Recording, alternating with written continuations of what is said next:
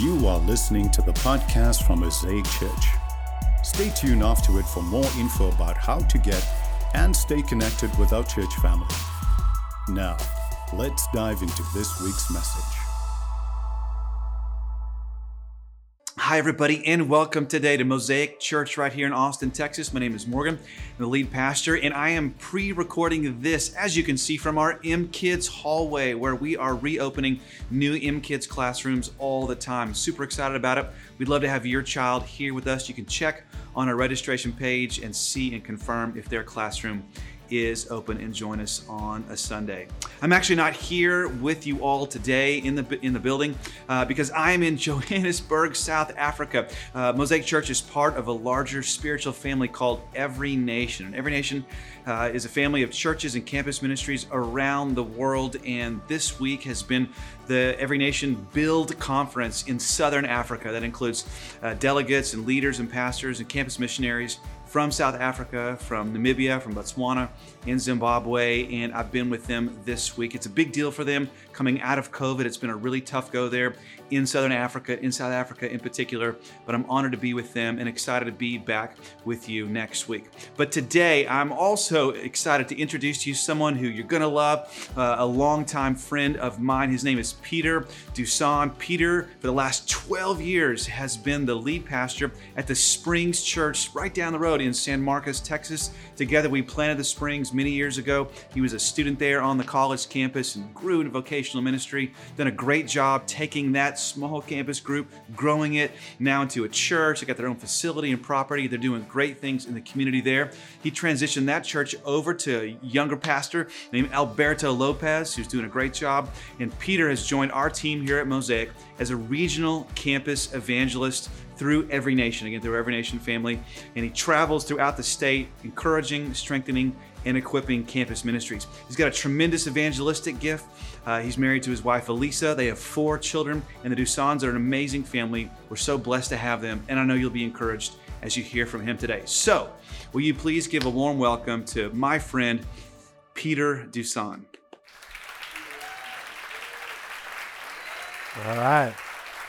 Muchas gracias. Y'all, let me pick on Morgan for a second, since he's not here. We all know that Morgan's a great preacher up here. But I think it's good to render thanks to God for giving us a leader who's so much more than just a good speaker. So here we go. A, Morgan does hard things when most men would run. B, Morgan loves, as a leader, finding specific greatness in people and empowering them accordingly. And number 1, Morgan treasures God's word, not just up here from the platform, but also when he's alone. So thank God for Morgan. And Morgan, I know you're listening online. Thank you for being our pastor, for loving Jesus, and travel home safely, quickly, in that order. So, amen. And once again, all y'all, happy Mother's Day again. Yeah. I happen to have a mom, so Mom, I know you're listening online too. Thank you for momming like a champ. So, all right, we are in week 6 of our sermon series, How to Follow Jesus Christ. Now, I trust that you're tracking with the unambiguous aim of our preaching, because if we stink at everything else in life, but yet we grow in following Jesus, we are an overwhelming and utter success. Amen? Would you stand to your feet to honor the reading of the Holy Scripture? I'm going to be mostly in Mark chapter 14 today, so you can camp out there. I'm going to start with verses 26 through 31. And when they had sung a hymn, they went out to the Mount of Olives, and Jesus said to them, "You will all fall away. For it is written, I will strike the shepherd and the sheep will be scattered. But after I am raised up, I will go before you to Galilee." And Peter said to him, "Hey, even though they all fall away, I will not." And Jesus said to him, "Truly I say to you that this very night, before the rooster crows twice, you'll deny me 3 times. But he said emphatically, if I must die with you, I will not deny you. And they all said the same. The word of the Lord. Thanks be to God. Y'all can be seated as we pray. Lord, it's gravely common to become so familiar with church services that we miss what you're speaking to us. So Lord, help us right now to follow you in the high worship of listening to your word proclaimed. Amen. Amen. Y'all, today's topic is how to follow Jesus through failure. Failure. And I have to admit, I'm a bit suspicious about why I was chosen to preach on this topic. I guess I'm the resident expert now on this, but maybe not. But seriously, what if Peter's relative prominence in scriptures has less to do with his strengths and his gifts and more to do with his weakness? What if God chose to magnify, in fact, the failures of Peter so that he can show us, hey, listen, if I loved Peter there, then I'll love you always and everywhere. Amen? Here's the big idea. God can do more through your failure than you can do in your strength. God can do more through your failure than you can do in your strength. In fact, I have a hunch that Peter is frequently picked on or singled out in the Gospels because of his failure. Because 2 Corinthians 12:9, God's power is made perfect in human weakness. That's why I often say that I'm more perfect and powerful than most, because I have a lot of weakness to add to the equation to God's glory. Hallelujah. And therefore, the story of Peter's failure is perhaps a greater insight into the gospel than any success he ever had. And that's how I'm going to organize my thoughts today, showing you how Peter is singled out, number 1, by self, 2, singled out by the world, and finally, singled out by the Savior. Now, I'm going to preach from top to bottom, mostly in Mark chapter 14 and beyond. I'm going to preach these 3 points, and then I'm going to spend about 10 minutes. We are going to bravely spend about 10 minutes examining the implications, hallelujah, about what this means to follow Jesus through failure. We can be brave with this. Let's go to the start of our passage and see how Peter is, number 1, singled out by self. I'm going to spend most of my time on this point. Let's go back up to Mark chapter 14, verse 26. They had just sung the Hallel hymn out of the book of Psalms, and they're on the Mount of Olives, and it's supposed to be this beautiful anticipatory moment for the Passover holiday ahead. And then Jesus drops this abrupt downer on them. Verse 27, Jesus says, "You will all fall away." Now time out for a second. What if 10 minutes ago, Kevon would have just got up here right after that beautiful Waymaker moment? Hallelujah. Thank you, worship team. Amen. Don't miss how spoiled we are. What if Kevon would have got up here and right after worship, they had just sung a hymn here in this chapter. What if Kevon would have got up here and said, all right, okay, here we go. You're all a bunch of fake posers, and you're just going to turn your back on Jesus. All right, let's pray. Now, let's be honest, wouldn't it be kind of hard to vibe with that? But that's kind of what Jesus does here. In fact, the word that John Mark used to record what Jesus said is the Greek word scandalizo, which is where we get our English word scandalize. So Jesus was essentially saying, you will all be so deeply scandalized by what my gospel actually is that you'll abandon me.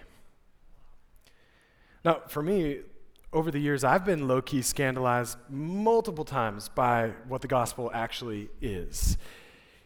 Especially in recent years, as I've been painfully confronted by the reality that the kingdom of God is so much bigger than conservatism. And so at a cost, I've had to adjust my mindset accordingly. Or change my mind. It's what the Bible calls repentance. And what about you?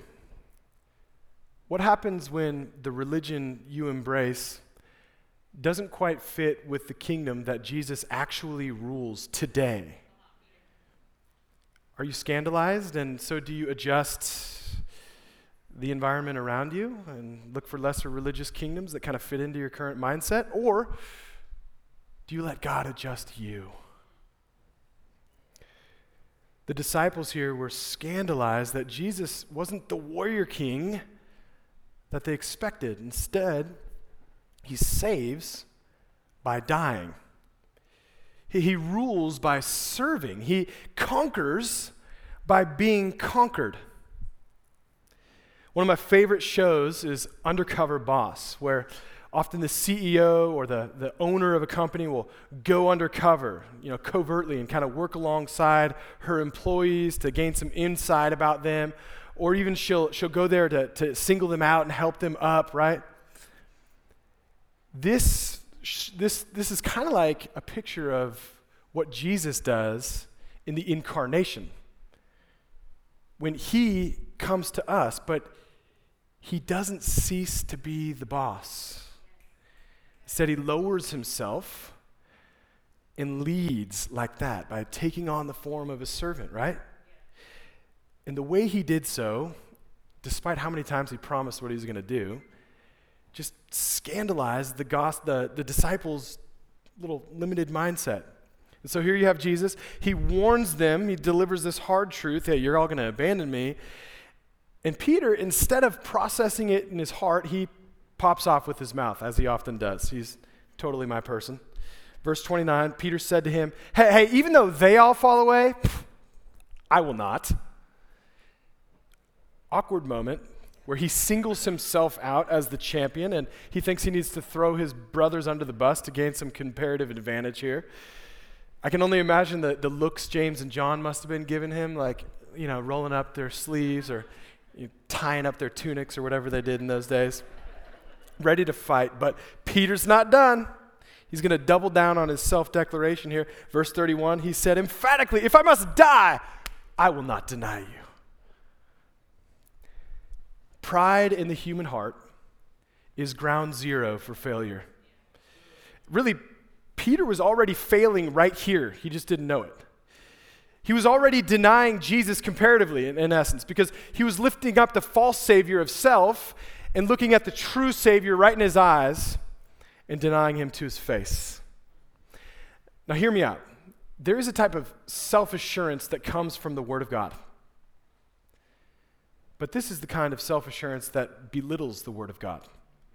See, only God can say with any real substance, as he does in Hebrews 13, I will never leave you nor forsake you. And Peter had no business making this grand self-declaration.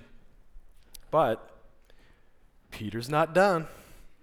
See, instead of internalizing Jesus' warning, he just turns up the heat on his external energy.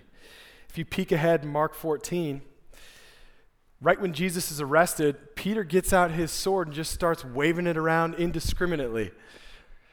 He actually tries to kill a temple guard.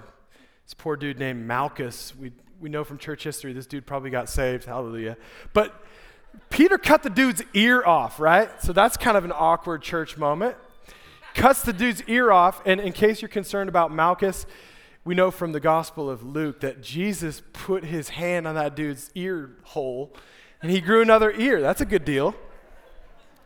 But here's the point. Peter was super passionate, but not super faithful. And think about us. This kind of gets all up in my feelings because so often our grand gestures of what we think is faith aren't being driven as much by earnest devotion to God, as much as they're masking internal deficiencies like pride or insecurity. I can't tell you how many times, I've gone and done wild and crazy things in public, for God. And then I'll be like, God, I'll go anywhere for you. I'll do anything for you. And God's like, okay, go home and do the dishes so your wife can take a nap. And I'm like, I don't think that's my word, God. Right from the onset, as if we can dare to relate to Peter, one thing that we need to know right away is, when we're asking this question, how do we follow Jesus Christ? A beautiful paradox that we need to understand is we cannot follow Jesus Christ without his help. Unless the Savior saves and holds us up, all of our willpower alone amounts to nothing. Romans 3, no one seeks God. No, not one. Unless God opens the door for that. Amen? And this is my story. I was religious, but I didn't really seek God. I was a faker. I'd go to church now and then, to say sorry and feel bad and stuff without repenting or changing. It felt kind of therapeutic to me to go to church and feel bad about the sins that I had no intention or power to actually turn from, the girls I was manipulating, the people I would lie to. You see, outside of church, I was the guy at the party, extra fun, breaking stuff. And for me, it wasn't until I was confronted with the power of the gospel through a campus ministry in my high school that I was shown and singled out really in my pride, and there shown the power of the gospel. And that's how I went from being the one breaking stuff to the one broken down and still being broken down by Jesus. See, I first had to come to the end of my self-assurance before I could really gain any assurance from him and get more, hallelujah. I think this is why I relate to the first century OG Peter so much, because with all of his impetuous passion, I'm totally like him. And in the painful moments that follow his empty boast, he gets the best thing, amen? He's singled out by self, and then number two, he's singled out by the world. If you go ahead and Mark 14, scroll down to verse 66, or if you have a paper Bible, turn the page. It's after Jesus' arrest, and as Peter was below in the courtyard, one of the servant girls of the high priest came, and seeing Jesus warming himself, she looked at him and said, "You also were with Jesus the Nazarene." But he denied it, saying, "I neither know nor understand what you mean." And he went out of the gateway, and the rooster crowed. And the servant girl saw him and began again to say to the bystanders, "This man is one of them," but he denied it. And after a little while, the bystanders again said to Peter, "Certainly you are one of them, because you are a Galilean." See, I think probably Peter was sporting his fake, terrible southern accent, southern Israel accent, but they saw right through it. Verse 71, but he began to invoke a curse on himself and to swear, "I do not know this man of whom you speak." And immediately the rooster crowed a second time, and Peter remembered how Jesus said to him, "Before the rooster crows twice, you'll deny me 3 times.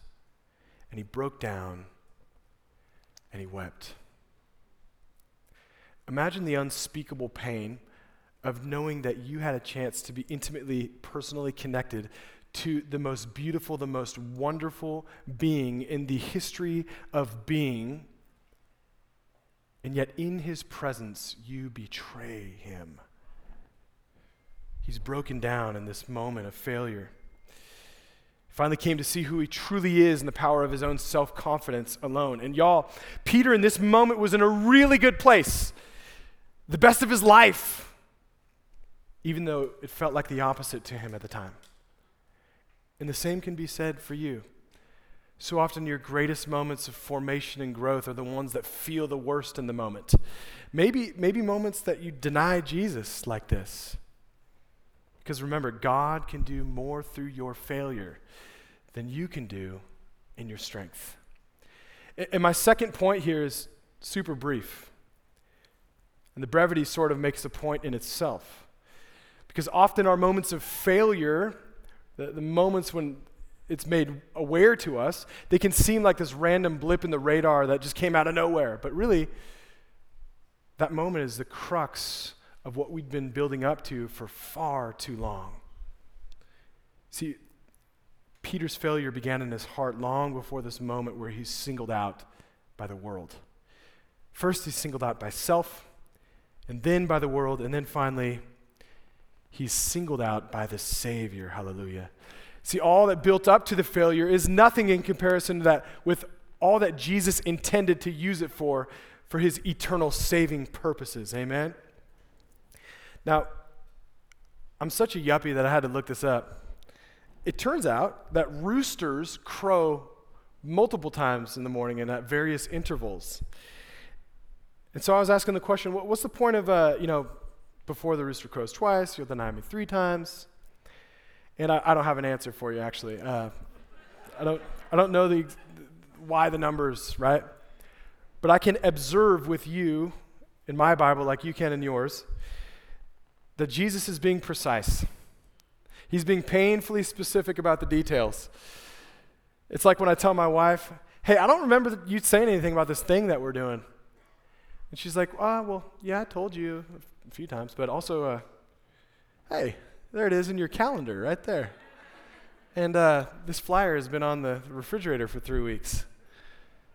See, Jesus was saying to Peter, hey, listen, Peter, I know you say you'll die for me, but I'll tell you the exact moment where you'll deny even your acquaintance with me a 3rd consecutive time. And just like Jesus predicted, Peter denied even knowing him. This is like the student in the campus ministry who says, hey, let's go to the nations together. And he texts you, he's like, #let's go. And then the next week you text him and he's like, new number, who dis? In a matter of hours, just like 3 hours, Peter went from boasting to ghosting. Yeah, you knew it was coming. All right, we'll move on. Hey, thank you for the help there. Y'all, Jesus singles Peter out, and it wasn't just for correction. It was for restoration. Remember, all the disciples boasted just like Peter did. It says they all said the same. And if you read on, they all left him just like Peter did. At least that's what Mark says. But Jesus kept singling Peter out, not just to make an example of his failure, but more so to make a beautiful display of the glory of the gospel that restores through failure. If you flip forward to Mark 16, 2 chapters ahead, 3 of Jesus' women followers go to the tomb in order to prepare Jesus' body with spices, but they encounter an empty tomb, except there's an angel in an otherwise empty tomb.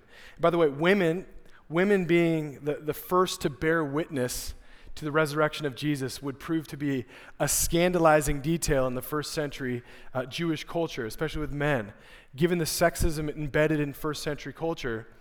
And yet it's recorded in our Gospels that it was women that saw Jesus first, and the reason that it's recorded that way is because that's what happened.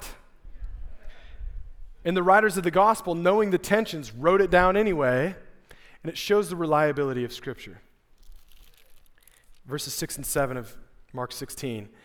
And he said to them, do not be alarmed. You seek Jesus of Nazareth, who was crucified. He has risen. He's not here. Look at the place where they laid him. But go tell his disciples and Peter, he's going before you to Galilee, and there you will see him just as he told you. So I have to wonder if this angel was in the tomb of Jesus, even maybe before the stone was rolled away. And in the light of Jesus alone, they had this beautiful conversation after Jesus rose from the dead. And Jesus would have given this angel specific directions. Hey, make sure that you call Peter by name. See, I want him to know that even though he rejected me, I cannot and will not and will never reject him. And even if Peter doesn't see himself as fit to be my disciple anymore, I'm going to make sure he knows that I'm still the primary one doing the choosing here. See, Jesus knew that Peter was so headstrong and self-confident that he'd have to first fail and then deny himself in order to gain the power to stop denying Jesus and truly follow Jesus. So let's together spend 10 minutes bravely drawing out the implications, hallelujah, of what this means to us and the nations about following Jesus through failure. Amen? Y'all, our abiding hope is not in avoiding failure. It's that even the worst failure will not thwart Jesus' acceptance of me. This is why the doctrine of assurance is so crucial for the believer, I've learned over the years. Because God knows that the more time you spend doubting your own salvation and right standing with the Father, the less capable you will be as an instrument unto the salvation of others. Every other faith or religion or idea is essentially about man or woman's striving quest to get to God, to achieve, to succeed at arriving in God's presence, if you will. And so you go to church, you go to confession, you pray towards Mecca, you repeat your mantra, you find your oneness, you do all that you can do to get to God. But our faith is unique and singular in that it tells of a God who came to us when we could not get to him. And he came to us in our failure. And he chose us, and he loves us, and he restores us by his own sacrifice on the cross. Christianity stands alone in this regard, and it's uniquely humbling. And perhaps the Holy Spirit is singling you out right now because you've been spending too much time singling yourself out in self-condemnation and guilt. And if that's you, I have a serious question for you. Do you think that your failure is more weighty, more significant than the cross of Jesus Christ? So you can't condemn yourself and fully believe the gospel at the same time. Romans 5, God demonstrates his love to us in this, that while we were still sinners, failures, Christ died for us. So listen, if Jesus chose you, and yet you're condemning yourself, you're sort of accusing Jesus of making bad decisions and choices. Don't do that. Now, on the interwebs today, you're going to hear lots of stories of deconstructions, of so-called reasons why people have turned from what they think is the faith. And I listen to a lot of them, and I'm super saddened because I know that a lot of the things that they've seen that have gone wrong in churches are errors that I've also been guilty of perpetrating, things I've done wrong, and probably you as well. And nevertheless, I rarely hear any new ideas in these deconstructions. They're often stories about how we, the church, haven't represented Jesus accurately. And this saddens me so deeply because there is no implicit reason to turn from Jesus as a result. If anything, those are reasons to turn to Jesus because of the hypocrisy. In fact, I have a well-founded suspicion that these people have largely missed what Peter captured right here in his deepest moment of pain and failure. Friends, you will never feel the need to deconstruct the faith and the Bible if you allow the Holy Spirit to fully deconstruct you. And you allow Jesus to meet you there in the middle of your failure and reconstruct you and regenerate you. So practically, how do I follow Jesus through my failure? You might say, Pastor Peter, look, I've tried to surrender this and make this right, and I can't. And thankfully, there is more available to us than just trying a little harder. Hallelujah. Maybe you need to go from church services to embracing church more. And maybe specifically it means for you, like, commit to a community group. Look, even if it's super hard to fit into your schedule, isn't it harder to carry your guilt around longer? 2 weeks after I became a Christian, I went to my first men's group where men were confessing their sin in the most raw and real way possible. And it was totally new to me, totally uncomfortable, and yet totally liberating. Because in that moment, God showed me, I'll never, ever, ever have to be alone again in my failure, my struggles, my secrets. Never again. James 5:16, confess your sin to one another and pray for one another that you may be healed. Confession and repentance are these ancient gifts from the Heavenly Father that are extravagant, and they're meant to be opened regularly by habit within community. Our faith is a team sport if you speak fluent Jock like I do. And maybe you need professional counseling. Look, our church offers so many opportunities to us. It's not even fair. The devil has no chance. In fact, right now, there's my counselor, I see him next Thursday. Aaron, he works for this church. He's across the street doing hard work, doing his thing so I can do mine and you can do yours.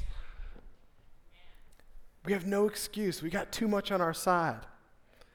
And now before I close, I'm going to get even more personal, and I pray that you can take this personally and let God move deeper in you. If you can't fully own your failure, how can you fully receive his acceptance? Because Jesus died for you right there in your failure. He didn't die for the future upgraded version of you 2.0. He died for the real you. So own your failure. No minimizing your sin, like I've done way too much in the past. Trying to, like piece it together as if it's some sort of misunderstanding, or I can piece it together with enough excuses like it's some sort of puzzle. No, it's my ugly, bloody sin. And if you're not owning your sin and your failure, how can you own the truth of the bloody, cross-bought gospel that Jesus paid for? Listen, you will never, ever need to know whether or not you're good enough, because I have an answer for you. You're not. But the question is the cross powerful enough to fully and finally absolve your failure? And the answer is yes! Hallelujah. Now, in the same way, if you can't accept others amidst their failures, that's a dangerous position too. No matter how ignorant or insensitive or unkind someone seems to you, you can't cancel them without risking canceling yourself from the ongoing grace of restoration. I've heard way too many therapeutic-sounding self-care excuses that just do not jive with Scripture. I'm so thankful that my best friend Shadrach in the last 10 years has not canceled me as I've been working through insensitive and even racist attitudes. And look, I'm still working on stuff. Hallelujah. I still get to grow as a disciple with you. So in conclusion, Jesus died on a Friday in history to pay the full penalty of our sin. He said, "It is finished," and he meant it. And make no mistake, this was God's plan. Remember in our passage, Jesus quotes Zechariah, but he puts the voice of God in first person, which is really important. He says, "I will strike the shepherd." The shepherd striking was God's agency. I don't even know how that works, but I trust him. The cross wasn't some divine accident. It was the plan of the Father and the willful obedience of the perfect Son to die the death that we should have died in our place. And that same Sunday, he rose again from the dead, verifiably, so that we could truly live with him. Not just live-ish, but fully live an abundant life with him. And so he invites us to join him, to die to self, to take up our cross and the weight of our failures and surrender as a living sacrifice and follow him. And before I pray for you, I have an invitation. If the Holy Spirit is saying to you right now, you need to talk to someone about that. And if you know what that is because he's showing you, you've gone far too long without talking to someone about it, I want you right now, even as we're here together and we're all too insecure to worry about what other people are, to look at other people, right? Even as we're all here together, if the Holy Spirit's saying to you, you need to talk to someone about that, I want you to, if you're here with your spouse or your friend, just kind of give them a subtle squeeze on the hand or the leg or whatever. Or if you're here alone or if you're online, get your phone out right now and text someone. Say, hey, I need to talk. Maybe it's not talking with that person, but you're just making yourself accountable. You're taking that step and watching what God does with that. Amen? Let's pray. Jesus, whether we feel ready for your grace or not, you're ready. And you're moving. Lord, you said that you would go before them to Galilee. And you're still going before us now. You're making the first move. And so, Lord, help us to respond well to your love. Amen. Amen. Thanks for listening.